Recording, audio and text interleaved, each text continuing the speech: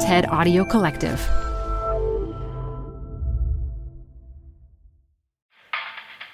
In the summer of 2020, when I was still living in New York, I flew to London because I hadn't seen my family for a really long time. But the COVID pandemic was raging. And so, to get back home to the US, I would have to quarantine for 2 weeks in a third country. I looked at a map and zoomed around the possibilities. Europe, South America, Asia. What would have been exciting before was just stressful now. I spent hours comparing COVID infection rates, testing rates, and looking up hospitals per capita. And I ended up in Barbados, at a near-deserted resort. Think Grand Budapest Hotel with a beach. When you look at pictures of this place, you see white sand beaches, turquoise water, glittering hotel pools. But the truth about Barbados in August is it rains a lot. So I rented a car, but the only ones available were automatics, which, no offence, doesn't really count as an actual vehicle to me. I circled the hotel parking lot to get used to driving this weird bumper car, and then I abandoned the semi-abandoned hotel.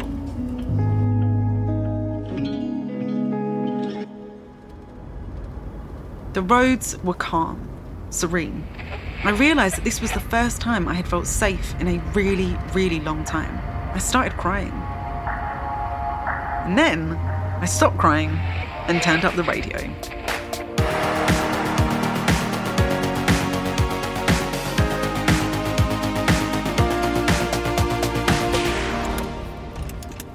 When I got back to the hotel, I bumped into one of the other 5 guests at dinner. I mentioned my drive, and he was surprised I felt so relaxed. He told me driving laws in Barbados are pretty loose. He said, you could drive with an open bottle of rum and nobody would stop you. My first thought was, this guy's talking rubbish. My second thought was, let me check. It turns out there is a law, though it's debatable how well it's enforced. But the roads felt safe, so I kept on driving, kept on listening to music, and tried to enjoy the rest of my quarantine as best I could. But I couldn't get that guy's voice out of my head. 2 weeks later, I landed at JFK Airport, grabbed my bags, and hailed a taxi. I sat in the back seat, and as the driver swerved, slammed the brakes, and cursed the traffic, I started thinking, well, actually kind of panicking really, about road safety in the US. It was late on a Saturday night. And as I looked around at the other cars on the road, I started thinking about drunk driving laws. I just can't be sure that these folks who might be heading out to the clubs don't have bottles of rum in their laps, even though I know it's super illegal. You can be fined, jailed, or lose your license for drunk driving in New York. But despite these serious penalties, around a third of fatal crashes in the US involve a drunk driver. And it's been like that for decades. All of this made me wonder, how do laws shape behaviour? From the TED Audio Collective, this is Am I Normal? I'm Mona Chalabi and I'm a data journalist. I use numbers to make sense of the world around me. But it takes more than numbers to understand why people behave the way they do.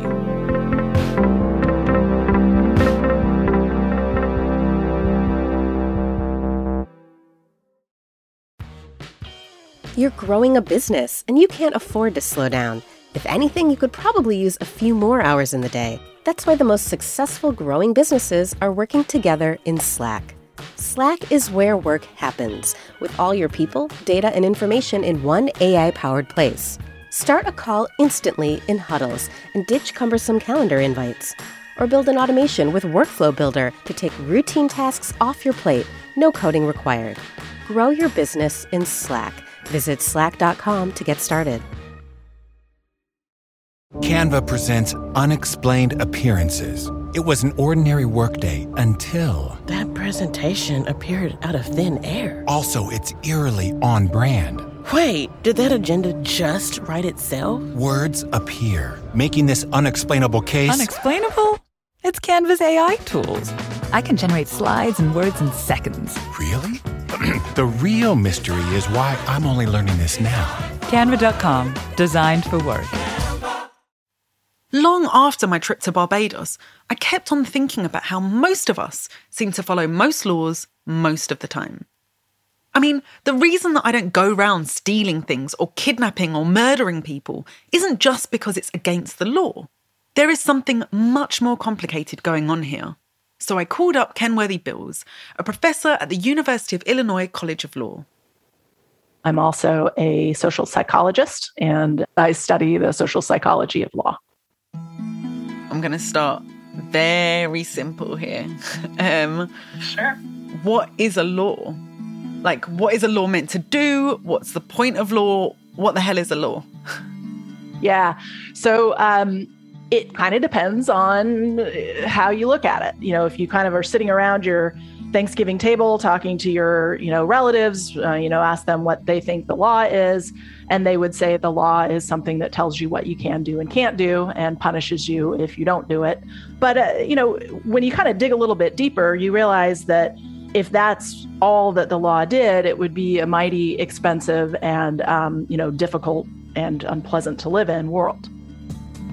If the only way that the law works is through enforcement, in other words, punishing people when they break the law, then the state would need to enforce all the laws all the time. Just imagine what that would be like, especially for minor infractions like jaywalking. You would need surveillance everywhere. And you would need really serious punishments for every infraction. Essentially, you'd need a police state. And who wants to live like that? The law definitely is interested in getting people to do things and getting people not to do things. But it generally doesn't do so through coercion. It does do so through trying to change people's attitudes or change people's minds. Because if you want to do them because you think they're right or don't do them because you think they're wrong, that's a much more functional system. If you change people's attitudes so that they want to comply with the law, then you don't need a police state. People will just do what they think is right. Psychologists often talk about internalization of norms. So when you do something because you want to do it, that's because you have internalized the norms. If instead you're only doing it because of, external reasons, right? Then that's an externalized norm that you only obey because you have to.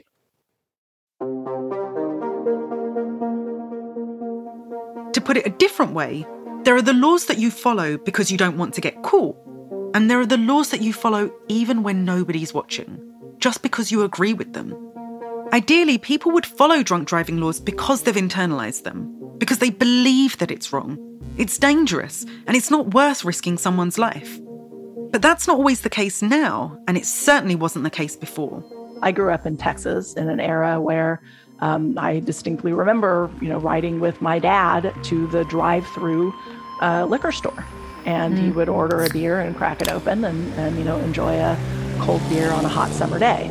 And that sense that by drinking, I'm possibly killing somebody just didn't occur to him, and perhaps didn't occur to, society in general. It was very, very common to drink and drive. It used to be so common to drink and drive that in 1982, more than half of all fatal accidents were alcohol-related. So the question is, what's the effect of passing a law? You say it's like Law 101. Of course you'd pass a law that would stop people from doing that. But it actually is kind of tricky to know when a law is going to help and when it's going to hurt. After drunk driving laws got tougher, things did change.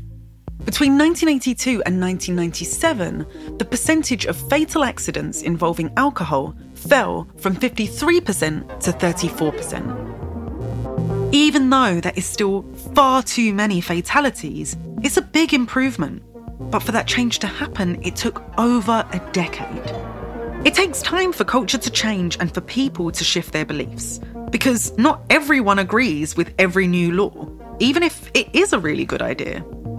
And when there's a lot of disagreement with a new law, well, things can get complicated.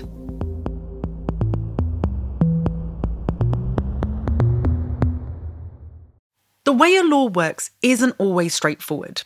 It might take an indirect path to get the intended result. And that made me wonder whether new laws can have unexpected consequences. So let me give like a weird example that is completely made up. I don't know if it's true. But let's say in a certain country you decide to ban drink driving. Drink driving massively declines. Yay, fantastic.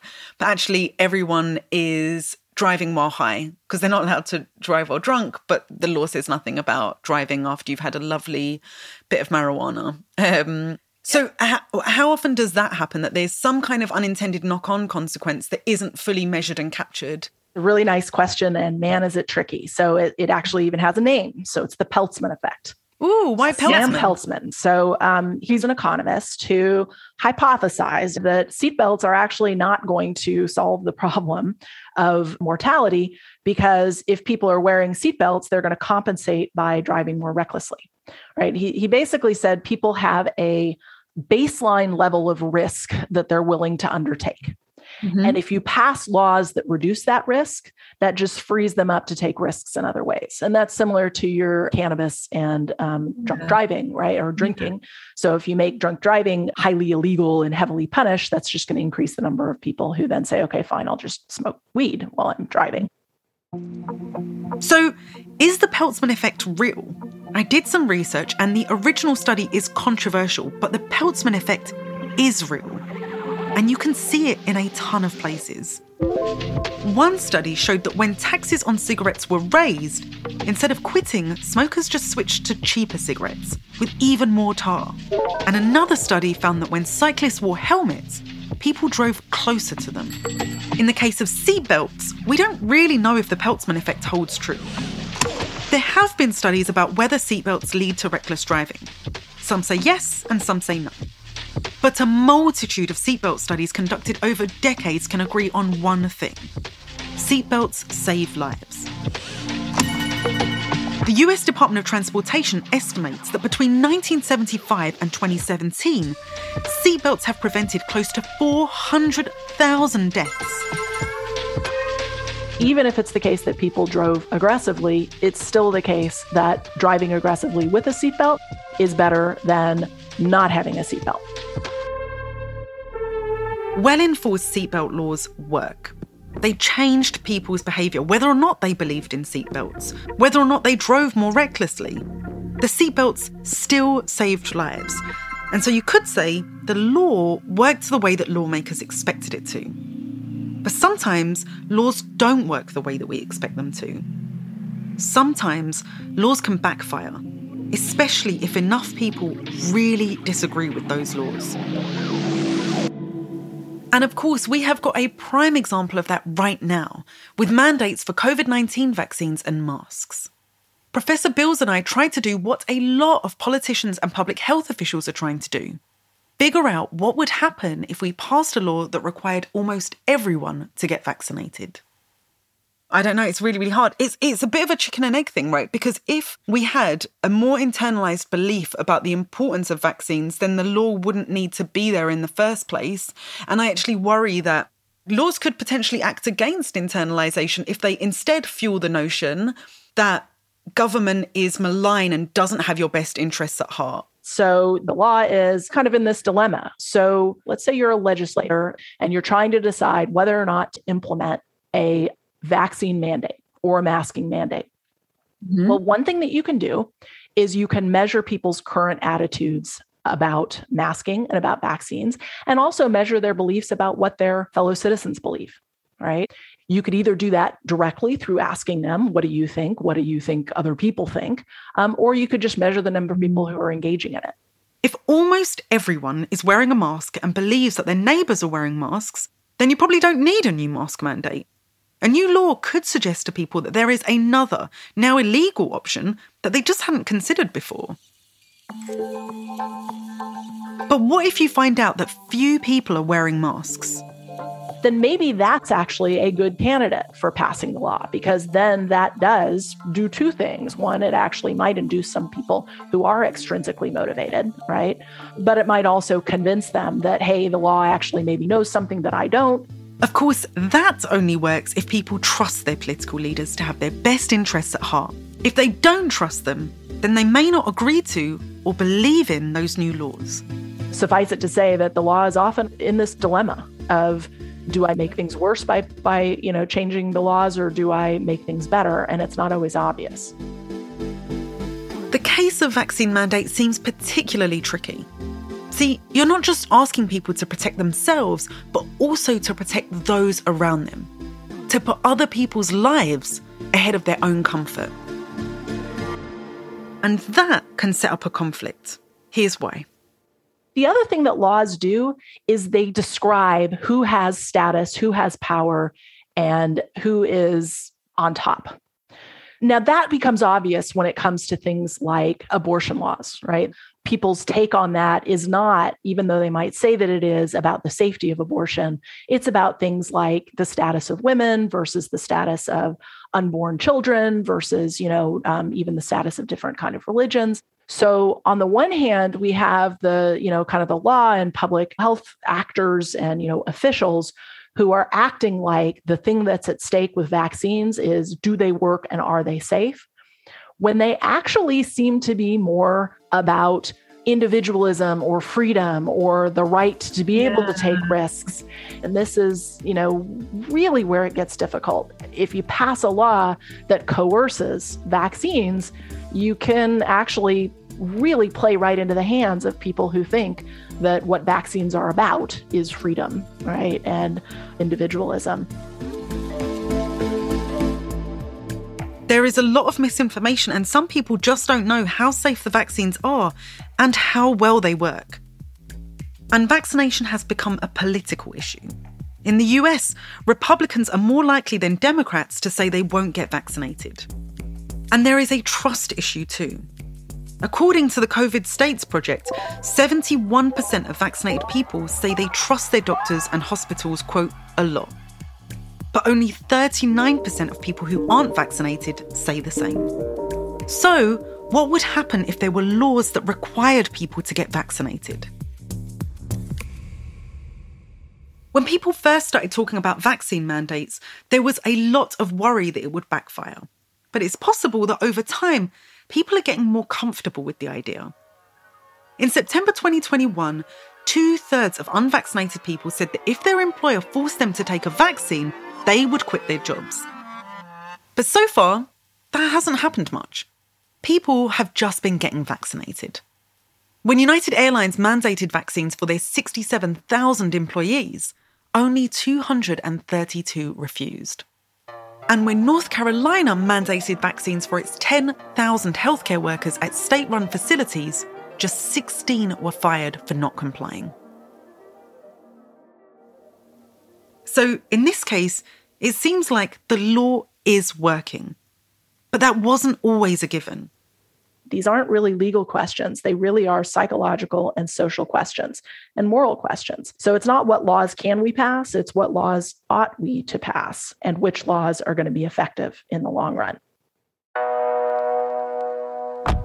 Just the other day, after talking with Professor Bills, I drove to meet a friend for dinner. As I put on my seatbelt automatically without even thinking, I realised how many laws we take for granted. Laws which might have been controversial at the outset. Laws which I suddenly felt super grateful for. Like the seatbelt law that went into effect in New York in 1984. And the handful of laws about turn signals that were enacted in 1960. And as I slowed to a stop at a light turning from yellow to red, I felt grateful that we have traffic lights, which weren't widespread until 1930. It seems like the older the traffic law, the more that we have internalised it. That is tough, because it means that even if COVID vaccines do roll out across the country tomorrow, it's going to take a while before more people will accept those vaccines. Driving laws show us that behaviour can change fast, but culture can take a long time to catch up.